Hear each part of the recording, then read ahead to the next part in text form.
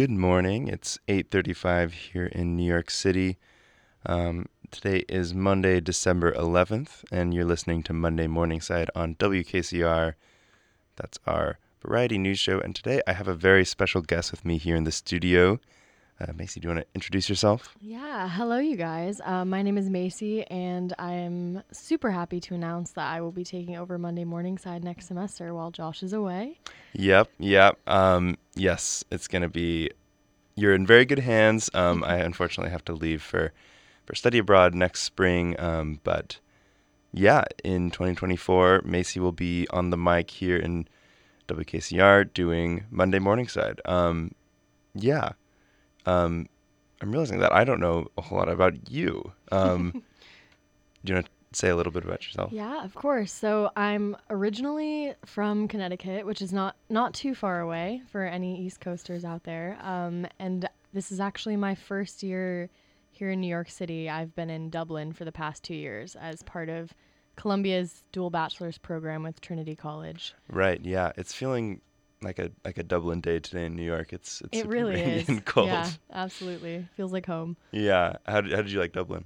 Oh, I loved it. It's such a fun city. I'm going back in March actually for spring break. I know. Patty's Day. Should be fun. All right. Well, it's been super fun for me to host Monday Morningside. I've been doing it, I think, now like almost a year and a half. So it's a fun show. And yeah, I think we have a great episode prepared today. And it's actually funny that you mentioned the Trinity program because our first segment is a reading from the Blue and White by another Trinity dual degree person, Vivien Sweet. Absolutely, yeah, right, one which of our I'm own. sure, yeah, I'm sure you know. Yeah, so we have a great show for you prepared today, and as always, you can find previous episodes on Spotify and other podcast platforms if you look up Monday Morningside. But this first segment that we're going to introduce is a Blue Note, which is a short essay from the Blue and White magazine, which you can find at theblueandwhite.org. The essay is called Altruism Butchered, once again by Vivien Sweet, and it's a fun read. Vivien's going to read the whole thing in our and then we're going to talk a little bit about it after. But we had a great conversation. Yeah, this Blue Note is about the animal rights activists. Do you remember this early on this year? Oh, absolutely, yeah. We've had a lot of activism on campus this semester. Yes, that definitely. was a notable one. Yeah, for sure. that was from early October, I think. Yeah, so this is a great conversation, and I hope you enjoy. Once again, if you want to read along with the reading, you can find it at theblueandwhite.org. This is our conversation about altruism butchered.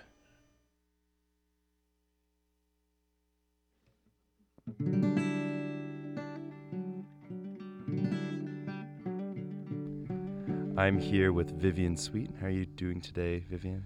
I'm good. I've been soaked like 3 times today because I did not know it would be torrential downpouring. It's a rainy Sunday. It's a slow Sunday, but luckily Vivien took some time out of her day to do a reading from. We're going to be reading a piece from the most recent edition of the Blue and White, the November issue. Vivien wrote a Blue Note called Altruism Butchered. You can find it at theblueandwhite.org, and you can read along with us. Do you want to say anything just to preface this reading? I feel the piece sort of speaks for itself, but it's kind of hard to, if you haven't been to Columbia and you haven't been sort of like harassed or even experienced the slew of campus canvassers.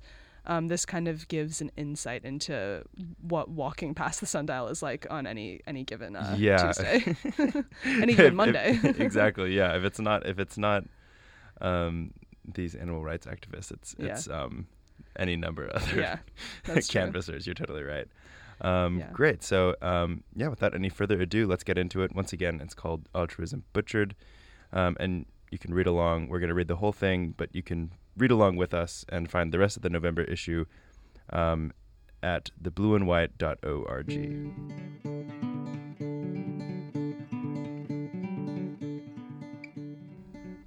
Altruism Butchered by Vivien Sweet. Amid posters urging students to audition for sketch comedy groups and participate in a sustainable Halloween costume swap, an advertisement for a tasting hosted by Elwood's Organic Dog Meat stuck out. Something was clearly amiss. Framed by a giant golden retriever looming over a tray of red meat, the event's description was surprisingly laconic, indicating only when, October 5th, 2023, and where, the sundial. Beyond a QR code to visit the farm, the poster bore few other details. I'm sure that most passersby instantaneously realized that the poster was a cheap attempt at rousing attention by a veganism awareness organization. But their website took great pains to masquerade as an earnest family farm. I perused nearly half the site before realizing that the organization was satirical. The giveaway? A listing under the vegetarian section that led with, little known fact, Pomeranians lay eggs. Prospective buyers, a dozen will set you back $1.51. Pomeranians don't lay eggs, this I know, but the lie's directness caught me off guard.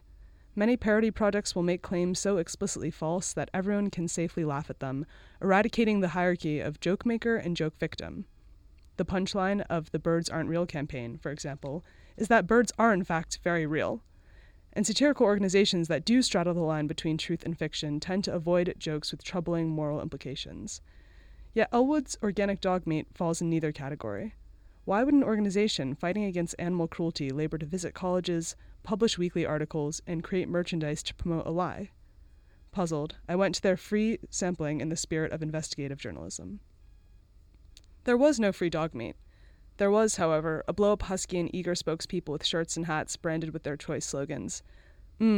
Pug bacon, and delicious dog since 1981. Students remained impassive as they hurried by the stand, having long since tuned out the moral pleas of campus canvassers. I was the perfect candidate to be wooed into veganism, a lapsed vegetarian, ambivalent about my meat consumption, a lover of both tofu and productive ideological sparring. I spoke at length with a young woman who told me that the advocacy group, founded in 1981 to promote veganism, is family-owned and operated. Although their website explicitly details the process by which the dogs on Elwood's Organic Dog Meat Farm are hypothetically bred, killed, and eaten, they had dropped the act in person. Instead, Elwood's representatives opted to urge passersby to go vegan for a singular day for the sake of their own dogs. When I asked why they didn't host any fundraisers to directly combat animal farms, she clarified that Elwood's Organic Dog Meat was primarily a canvassing operation that had successfully converted a nebulous amount of college students to veganism. When I suggested that there were racist underpinnings to the demonization of eating dogs, she argued that all meat consumption should be demonized, and helpfully pointed me to their online FAQs regarding accusations of xenophobia. It reads, regarding the hurtful stereotypes around cultures that do eat dog meat, we do not condone them. We were getting nowhere. I'm sorry, I just don't see how spreading misinformation is a productive way to promote veganism, I said. What are you doing to fight animal cruelty? She retorted. You have a point, I admitted. I left the dog meat sampling perturbed and less inclined to consider veganism than when I had arrived. When walking away, I spoke to some similarly unsettled students, vegans and meat eaters alike, who expressed their frustration at the cruel and ineffective use of dogs in the name of the fight against animal cruelty. They're not changing anyone's minds, one vegetarian remarked. The merit of their advocacy was irreparably offset by the moral absurdism of their approach. I was doom-scrolling through their website's FAQ section when I noticed that the rhetoric of Elwood's Organic Dog Meat had lost all its dwindling earnestness that I gleaned from its canvassers in person, shifting from an emphatic plea to consider veganism to an altruistic parody of the relationship between animals and humans. If you were locked in a room with a live dog and an apple, what would you eat first? The first question asked. In such a situation, I think I would ask to be let out. Don't force your views on me, another FAQ read. Isn't it my personal choice to eat animals? The response. You can choose to be a racist or a rapist, or beat your children or dog. When you choose to intentionally and unnecessarily hurt others, or eat animals, you're putting your choice ahead of theirs. Does that seem fair? Perhaps not. But what is infinitely more unfair is the flippant whataboutism in equating eating animals to engaging in sexual violence, racism, and child abuse. And the result of such callous, ambivalent rhetoric? Driving away their target audience, meat eaters, who didn't like being equated to dog killers, and estranging their allies, vegans, who felt that the organization grossly misrepresented their cause. As the day wound down, the purported dog meat harvesters deflated their blow-up huskies and rolled up the free sampling advertisement that had originally caught my eye. The straggling stream of students had notably begun to swerve around the sundial to avoid the canvassers, who were still haplessly passing out pamphlets. Without its shock value, Elwood's organic dog meat was not worth a second glance. Alienating meat eaters and vegans alike, the campaign was a classic case of satire gone horribly awry, a morbid joke taken too far, accompanied by a moral imperative forced upon unwilling passersby. In John Keats' poem, Ode on a Grecian Urn, a friend to man says, "Beauty is truth, truth, beauty." Perhaps that best explains why I found the falsehoods of Elwood's organic dog meat to be so ugly.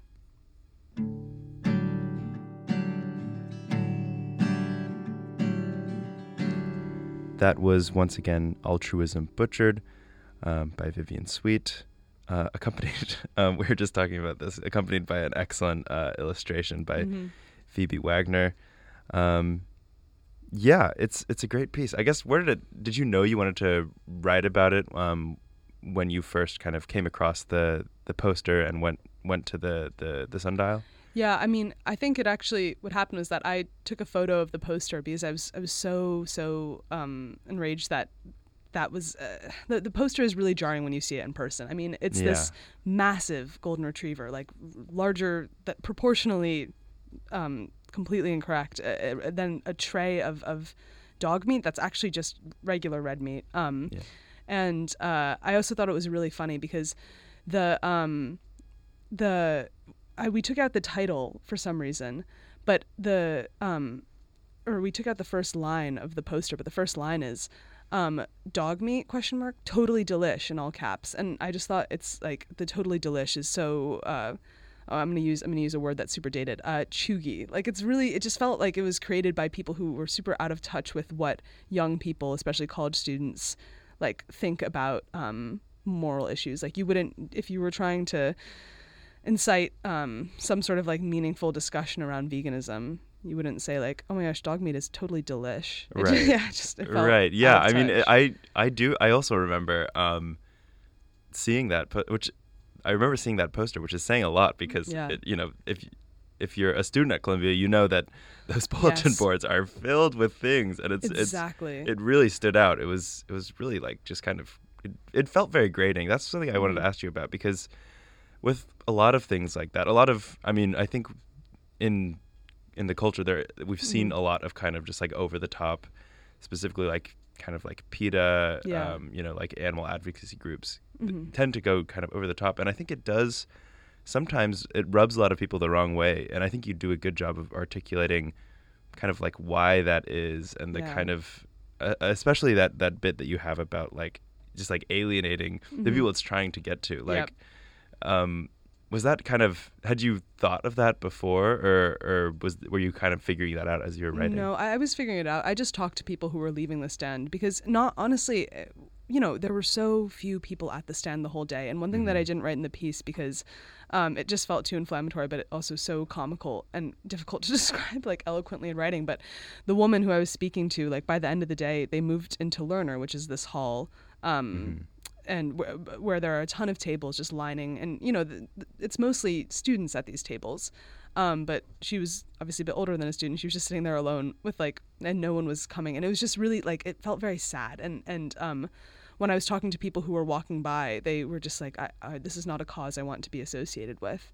I am vegan, and I'm emphatic about being vegan, but it's not at the expense of faulty or just like kind of callous and careless logic, right? Like if the FAQ section, which I wrote about in the last bit of the piece, the way that these people, and I think it's also worth mentioning that it was a predominantly white male, like 30-something group of people, to write a FAQ section and say that, when you eat animals, you might as well be like abusing your children or engaging in other like really egregious acts of violence. There's a real disconnect there because that's just not the case. Maybe I'm like, dog lives are, and animal lives are necessarily, and whether you like are valued on a different scale. And I don't know, it was very off-putting to me. There's something about the kind of just like very over the top and very like you say, it's very callous. It comes off very grating to me. Yeah. Which Grating's a good it's just word. such an immediate response. And I guess I remember coming across that initial poster. I feel like I immediately was like, I don't want any. And you I don't want to have to anything do it. anything to Yeah. do with this. And also I want to talk a little bit. You're a new student here this semester, right? Yeah. I know this about you already. Yeah. You transferred from Trinity College Dublin. Trinity College Dublin. Transfer is transfer-ish. Right, I always like to the say dual, transfer-ish because I applied to this program knowing that I would spend my latter 2 years in Columbia, barring some unforeseen emergency. Yeah, you're right. That's the dual degree Yeah. program. So this was also like early in your experience at Columbia. What was that like? It was I don't know. It felt very emblematic of Columbia because one thing I realized when I saw the posters in Milstein, because the people at the stand, and again, I would say I walked by 3 or 4 times throughout the day, because they were older. I was not under the presumption that this was that this organization had student chapters. But then I realized, how in the world would they have gotten into? They were in Milstein. You can kind of just walk in. It's the Barnard Library, for which you don't have to actually swipe. You just have to stand by the door. But say Butler, right? There were posters in Butler and Avery, and those I know you have to swipe to get in. So I was a bit confused. I was like, then I looked it up, and it's, lo and behold, there is actually a student chapter of this organization. So I think. Oh, really? Okay. Yeah, I think. So were those students who were kind of advocating? No. The people I talked to were not students. Okay. Maybe there were at some point. I think it's maybe not the hill you would want to die on at Columbia with all of, there's just I don't know. I feel like there's always, what's cool here is that there seems to be a cause for everything. But I think that if you were to die on the hill of animal cruelty and fighting a really insidious facet of our society, which is the farms, right? Yeah. Of caged animals and whatnot. There are better means to do that. Yeah, and absolutely. I feel like I will say though, I actually really love the campus canvassers. I think they're awesome. Like the people who from that church, I don't know what church there is, but you know who I'm talking about. They have 2 guitars. I think it's a Korean woman and this man who's probably half her age, and they just stand there strumming their guitars and really being please come to our church. The consistency, they're there every other day. Right. And or the man who flips the bottles with his feet. Yes, yeah. Who I forget his name, but I don't know. He works at the college. He does, yeah. There's a spec piece about it recently, yeah. Yeah, and I think what we were talking earlier is I'm sure it's funny how much is happening on College Walk. So to those of you who maybe haven't been to Columbia's campus, it's really nestled in the city, and part of what that means is that there's just a lot of it's great for people watching. Yeah, it is. And you do get a lot of people of a huge variety of what this type of canvassing looks like. Can I ask you, are there any campus characters isn't the right word, because that's actually a term we use at the Blue and White, which denotes seniors who have contributed something notable to campus. But campus canvassers, or just campus individuals that you see constantly, or phenomenons that I don't know, you like. Right, yeah. I mean, it's funny how much it kind of, the bottle flipping guy is a great example, I think, because it's it's, when I first got here, I think I was so baffled and kind of amazed that there's this guy who dresses up in this crazy morph suit and flips bottles into the trash can. Yeah. It's funny how much it kind of becomes background, noise, especially when you're late for class or something like that. Right. But I think I don't know, there's something, I think we've all become a lot more conscious of kind of the barriers to campus because of how often they've been kind of manipulated lately. And I think it's something that you do lose, I guess, some element of the kind of fluidity between New York and Columbia. Absolutely. when and that's something that I kind of like, that you have this crazy kind of weird in between space between 116th and 115th or whatever, Right. between Broadway and Amsterdam, I guess. Right, like if you're walking, prior to probably November, if you were walking on College Walk at around 9 p.m. on a given like Tuesday or Wednesday, I think it's the Asian American Society, though I'm not sure. We're practicing the like Lunar New Year dragon dances. Right. Yeah. Yeah. Or I don't even know if it was specifically for Lunar New Year, but I know like whenever my family and I would celebrate Lunar New Year, like we you would always go to Chinatown, see the parade, and it's in the middle, it's at the sundial, right, and it's loud and it's like beautifully obtrusive, and like it's I think it's like I love when people co-opt a space that does belong to them, because it's like your neighborhood, it's your community. Like the guy who flips the bottles, right, he works there, he's getting paid by the school. The people who are doing the dragon dances, they pay to go to the school. So I don't know, I like when campus is appropriated in any capacity. I honestly think it should occur more often. Yeah, no, I mean, I think that's another thing that I was just thinking about when you're reading your piece, is just how like it's that it's not always comfortable. Yeah. Like in this case, it was kind of like strange, but it's like, I don't know, I guess that's part of having that's part of what openness means sometimes as well. But I mean, clearly you were doing some interesting thinking about, just about like all of the things that go into such an event. Yeah, and parody is so difficult to get right. Seriously. I mean, like, right, like things like stand-up sketch comedy, that's hard enough, but parody, it's really veers into cynical, like incredibly quickly, and it devolves into this like, I don't know, like self-aggrandizing, holier than thou type of rhetoric that I really struggle to empathize with them. So maybe I was also just not, I think I'm generally I'm not very cynical. So I think I'm more easily affected by people who are, or organizations that are, than maybe your average Columbia student. Yeah, and I guess kind of a last question that I wanted to ask is, you talked about it a little bit about that you sympathize a lot and have been vegetarian. Yeah. And I mean, I sympathize with it too. I guess like, what do you see as kind of a less grating, more kind of appropriate way to convince people? Because it is, I mean, there's so many people who are very defensive about eating meat, and and I think like stuff like this really rubs people the wrong way. What's a kind of way to mitigate that, do you think?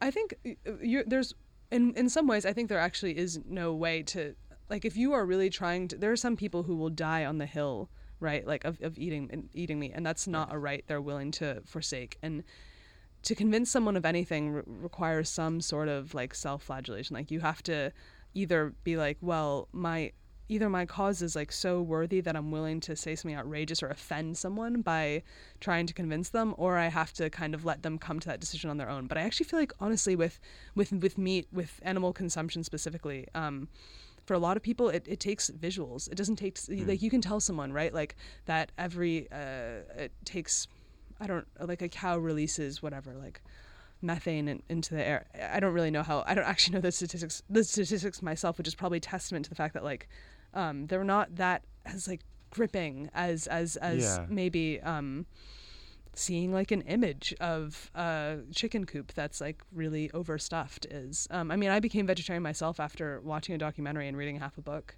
And I relapsed into meat eating when I went to Ireland, and I had to cook food for myself, and honestly there just weren't a ton of great vegetarian options there. So I think you just really, I don't know I honestly don't know what a better way is. I think sometimes it's just having more earnest conversations and leading with openness and not judgment. Because I have had friends who are vegetarians, and we eat together, and I've thought, oh, I could do this, right? I could do this. So I think to lead with grace and not with judgment. That's my advice for Elwood's Organic Dog Meat. Yeah, well, that's a good point to end on. Thank you so much for joining me today. Yeah, thanks, Josh. I Lovely appreciate talking it. You too. Once again, definitely stay tuned. Vivien's got 2 more pieces coming out in December, which is, I think, in like a week or so. Yeah, in a week. Yeah, so that'll be exciting. Yeah. Thanks again for coming. Thanks, Josh.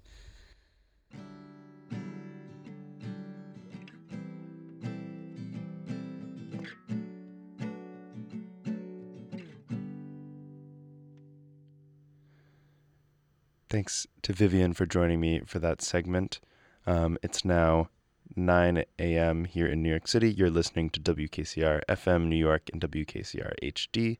That's 89.9 on the dial here in New York City, and WKCR.org online. We're back in the studio. Macy, you were saying that you also had a friend who kind of changed went back to their meat eating habits in Trinity. Yeah, it was super fascinating. My roommate of 3 years was a vegan for a long, long time, actually, before we arrived in Ireland, and decided to abandon that practice because, like, it is a very different culture of farm to table there, and you know exactly where your products are coming from. There's a lot stricter food quality regulations, GMOs, hormones, all that. So, like, it is a very different ballpark. And I mean, granted, that comes with being in such a small country. It's a lot more accessible to get products from 2 hours away, you know, but it's interesting. Yeah, I think it does depend on the place. Yeah, Sure. I think so much of like your relationship to your food it is a really individual relationship, which is interesting to think about. It's like, yeah. So, I mean, yeah, I don't know how well I feel about the tactics used in that article, but it's interesting. Everyone has their own relationship to where their food comes from. I do think there's a trope too of the overbearing vegan Yeah, in our society today. It's a bit of yeah. a running joke. So Yeah, it's tricky, but yeah. Are you vegetarian? I'm not actually. No. Well, I want to get to some of the upcoming special broadcasts here at WKCR that you can look forward to. I think this Friday we have a Barry Harris broadcast. I think that's from their jazz department, so you can look forward to that. And then, of course, we have Bachfest coming very soon. It'll be here before you know it. It's that time of year again. It's December 24th to December 31st. Bach music all day long. You're new here at WKCR. Are you familiar with Bachfest? I mean, Yeah, I've become familiar. It's fascinating to me, but I do remember when I was doing my library and archive training, that was the one thing that stood out to me was the looming wall of Bach yeah. that we have here. So Yeah. guys, just know it really all exists in KCR. Yeah, it's phenomenal. You go in there and it's just like an entire just bookcase filled with Bach records. Yeah. Yeah, it's a fun tradition. Yeah, once again, it's December 24th, so Christmas Eve until New Year's.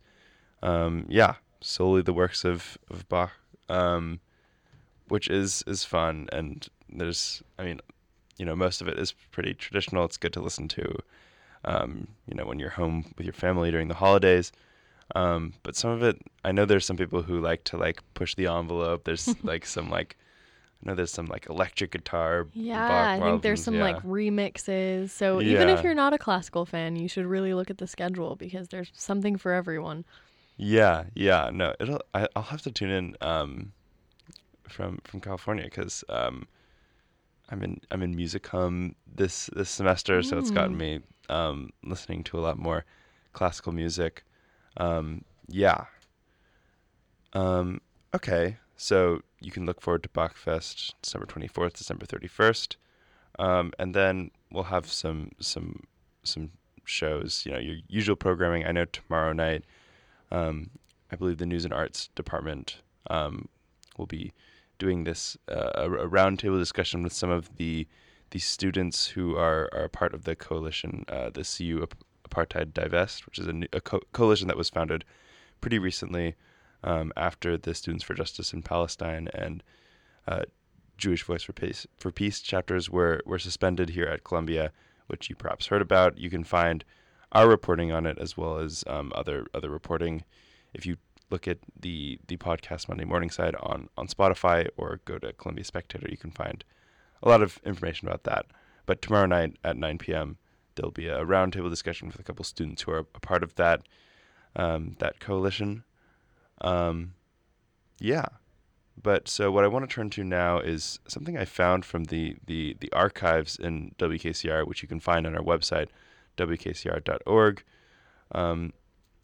And this is I believe from 2013, because we have a lot of cool stuff in our archives here, and I've been wanting to play some of it on Monday Morning Side for a while.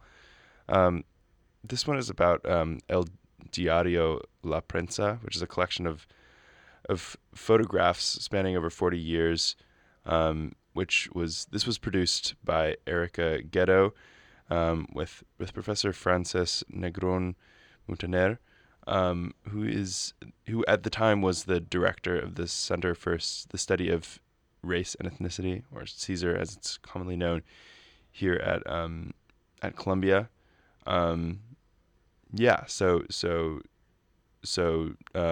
Professor Negron Montaner curated the collection from New York's oldest Spanish-speaking newspaper. Once again, I believe this was in 2013. So I want to turn to this interview produced from WKCR back in about 2013. So we have all sorts of cool archives on our website. You can listen to those. So this is from Erica Ghetto and Professor Frances Negron Montaner.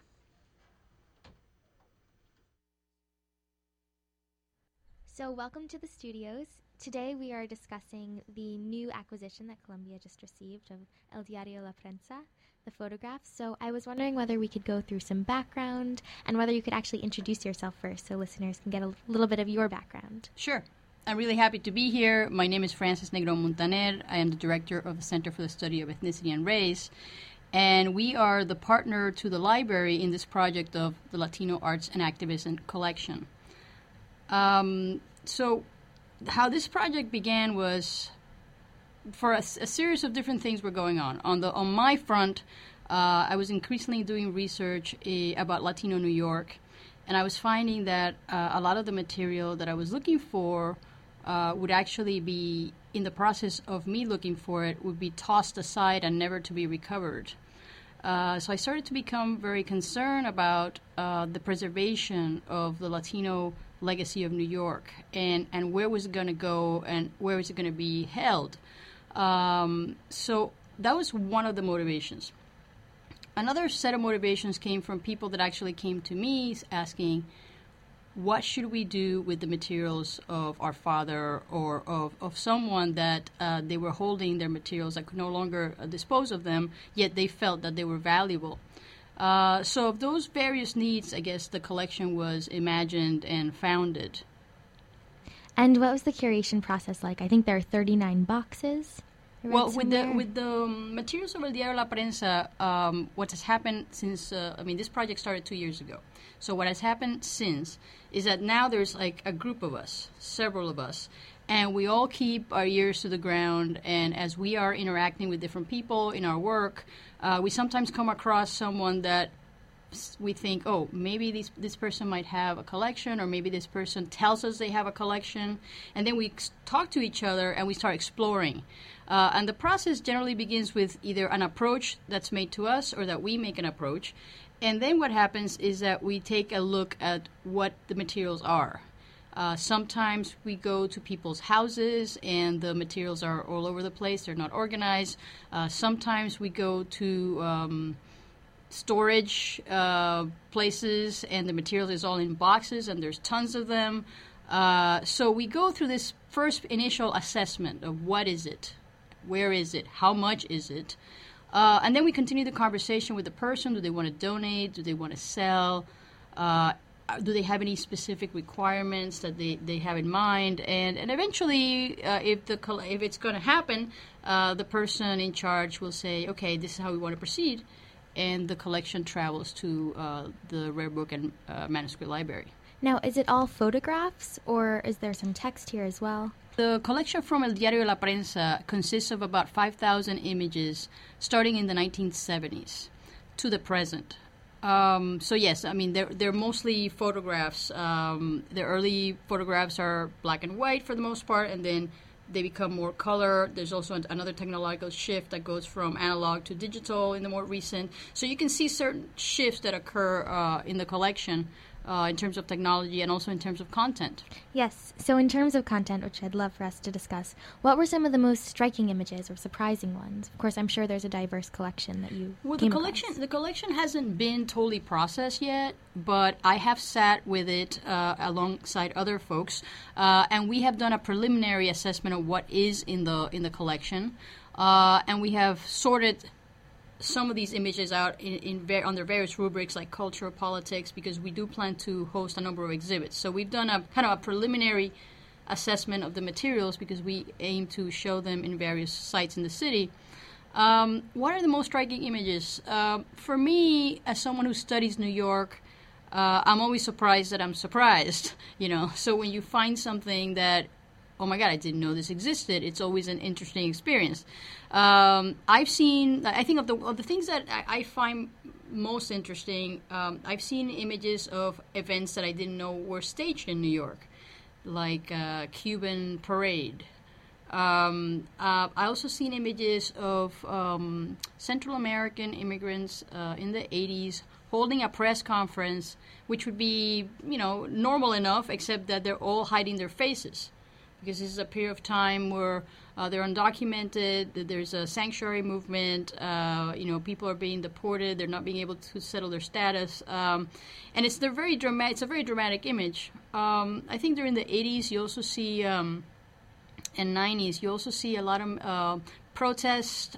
You could see how active the Latino community was in the 80s and 90s on the street. And one of the most striking images I've seen have to do with police brutality. For instance, images of a mother with the photo of their son that was killed by a police officer.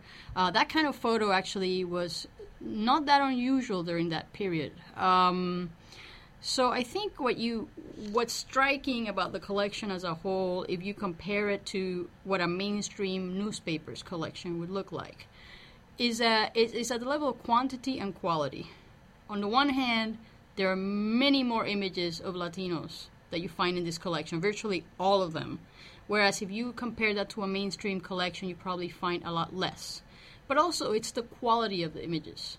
If you consider that in the Diario collection, you do have a very nuanced and broad palette of what life for Latinos is in the city. Everything from going to school, graduating from college, activism, elected officials, everyday life, playing music on the street, festivals. It's the kind of thing that a lot of these things that you don't really get if you consume the mainstream media alone. So I think so I think on the level of amount of photos and density and range of experiences that the photos represent, I think it's a treasure that we've acquired. And would you say that sort of the media representation of the Latino community in El Diario La Prensa and the photos you've found versus mainstream culture sort of speaks to their actual representation in society as a distinct demographic group within New York's community? Actually, before I go to that, yeah. I mean, one thing I didn't say is that, so one of the big differences is, on the one hand, or one of the big differences is that in El Diario you have this broad sense of experience of Latinos in the city.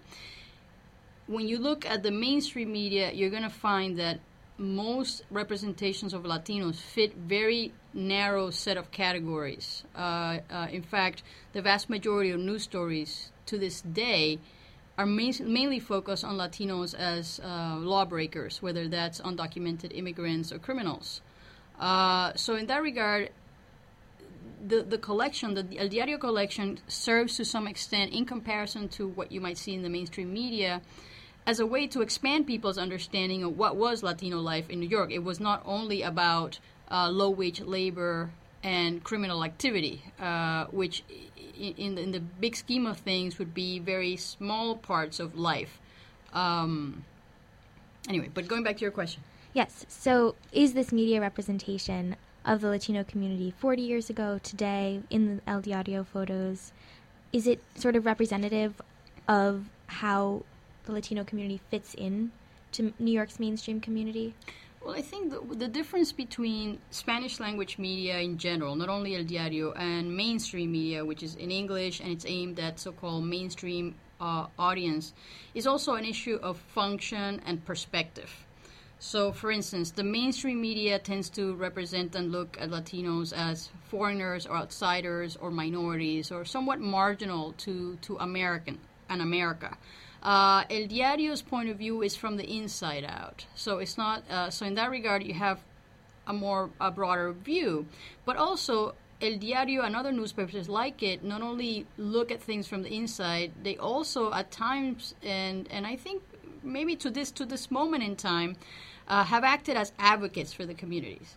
So that's a very different perspective on what journalism should be about. In other words, in the mainstream press, the idea is that that it has to be objective, or the assumptions that good journalism is objective, that it represents every point of view equally, and so forth. And I think the function of many of Spanish language media outlet has been not only to represent or to report accurately and so forth, but it's also been to serve as an advocate and sometimes even as a shield to the population that feels vulnerable, ignored, and marginalized by mainstream institutions. For instance, in earlier decades, not the collection that not representing the collection we acquired, but in earlier decades and perhaps until the 60s, people from the community, from the Latino community, would turn themselves in at El Diario and not at the police station. And one of the reasons apparently was because they would be photographed at El Diario. So if anything went wrong at the police station, there would be evidence that when they walked in, they didn't look like that. So it gives you, or when there was something that the community felt had been a violation and an outrage that had been ignored by the mainstream media, then the Spanish language media would step up and call attention to the matter. Eventually, it might be picked up by the mainstream media, and then attention would come to the issue.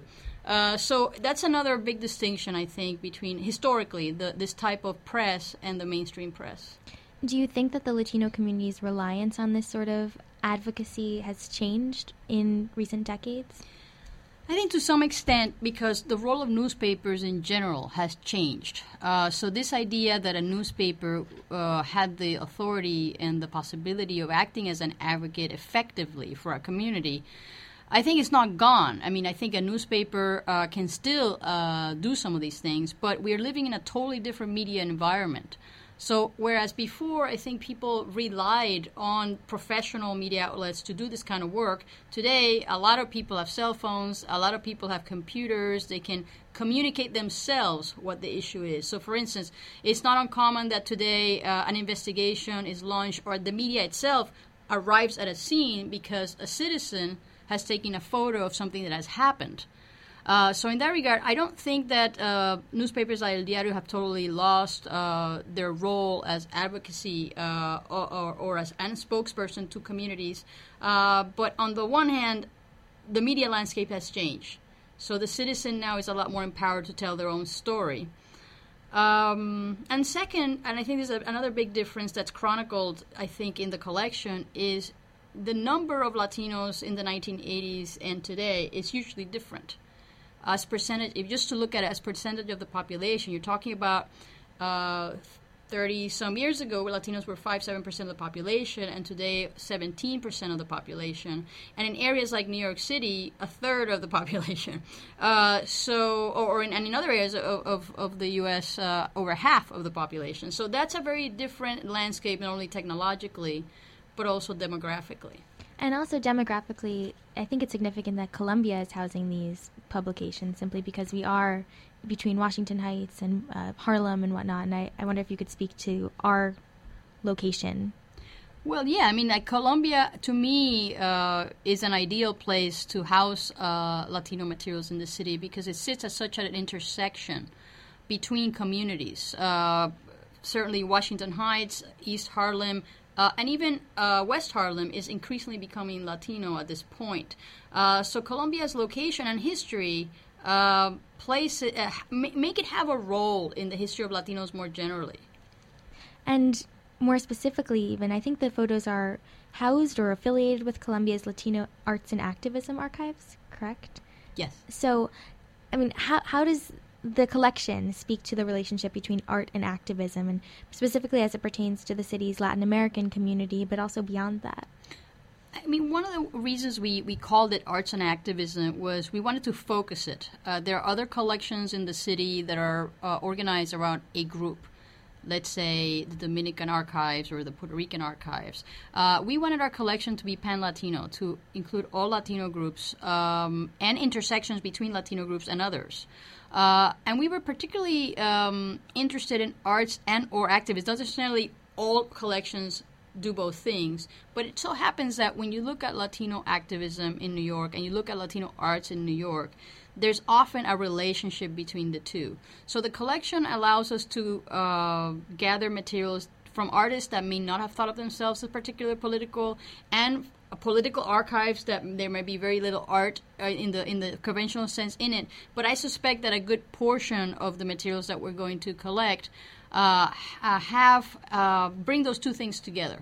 And one of the ways that they come together right now is that that many of the collections and many of the people that we talk to about collections, individuals and even institutions, see their work as somewhat connecting the two. Like if you think about Latino activism in New York City starting in the late 60s, early 70s, art became politicized and politics in a way became an art form or required or depended or in dialogue with artists and artistic formations. And I think our at the end of the day, when we acquire a few more collections, you're going to see these patterns a lot more clearly. So can we check out the collection soon? Is that open to the Columbia community and The beyond? Diarios collection? Yes. Well, what happens after a collection is acquired is that it goes through a processing part. And right now, the two collections we have acquired are in that part where it's being processed, where it's being organized for the public. So although we can take requests at this point, it won't be totally open to the public until that process ends, which is in about a year, more or less. And so we'll have to check back in with you again. Did we miss anything? Anything you'd like to go over? Yeah, I mean, I think a couple of things. One, in terms of access to the collection, one of the things that was very important to us was that the collection was accessible.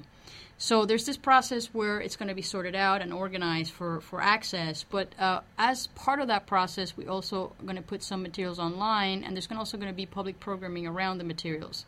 The idea being that this is not only for experts or for scholars that can find these things, but for anyone in New York or outside of New York that's interested in getting a more nuanced and more complex idea of what New York was like and who was living there and how each and every group and each and every one contributes to making New York what it is today. Well, great. Thank you so much for coming to the studios. We really appreciate it, and we're looking forward to keeping everyone updated on the project. Thank you so much. Thank you. All right, once again, that was from the WKCR archives. You can find it at wkcr.org, and you can find more information about the El Diario photo archive. If you look it up, there's an article on Columbia News, which is about the acquisition. You can watch a little video that has been put together. Pretty interesting story, would you agree? Yeah, it's fascinating. I'm also sure, again, like they seem to have been working on making the archives public, so hopefully they've had some success there. I'm sure you guys can look into it. Yeah, definitely. But yeah, I think, yeah, I've heard really great things about Professor Negron-Mountner and just about Caesar in general. It's definitely one of the most. Everyone who I know who's involved with Caesar has really glowing things to say about it. So, yeah, I think obviously there's a lot of attention at college campuses at the moment. And yeah, I think honestly, I mean, in my opinion, they're doing really impressive work, and they have been clearly for at least 10 years. Yeah, that's 10 years ago. That's so. I know, wild. So funny. Wild to think that 2013 was 10 years ago. In general. I know. Time flies. Yeah. So. Yeah, that's just about the last segment that I have planned today. But thank you so much for listening, and thanks for coming on, Macy. Of course, I look forward to being with you guys next semester. Yeah, I'm looking forward to seeing what you do with the show. It's changed a lot since I started, I think, but it's been a lot of fun to host it. So thank you everyone who's listened to Monday Morningside and joined in on the fun. Yeah, so once again, it's now 9:24 in the morning here in New York City. I think it's still pretty cold and pretty rainy here in the city, but hope you're all staying dry out there. Have a great rest of your day, and thanks for listening. Once again, WKCR FM, WKCR HD, 89.9 on the dial here in New York City, and WKCR.org online.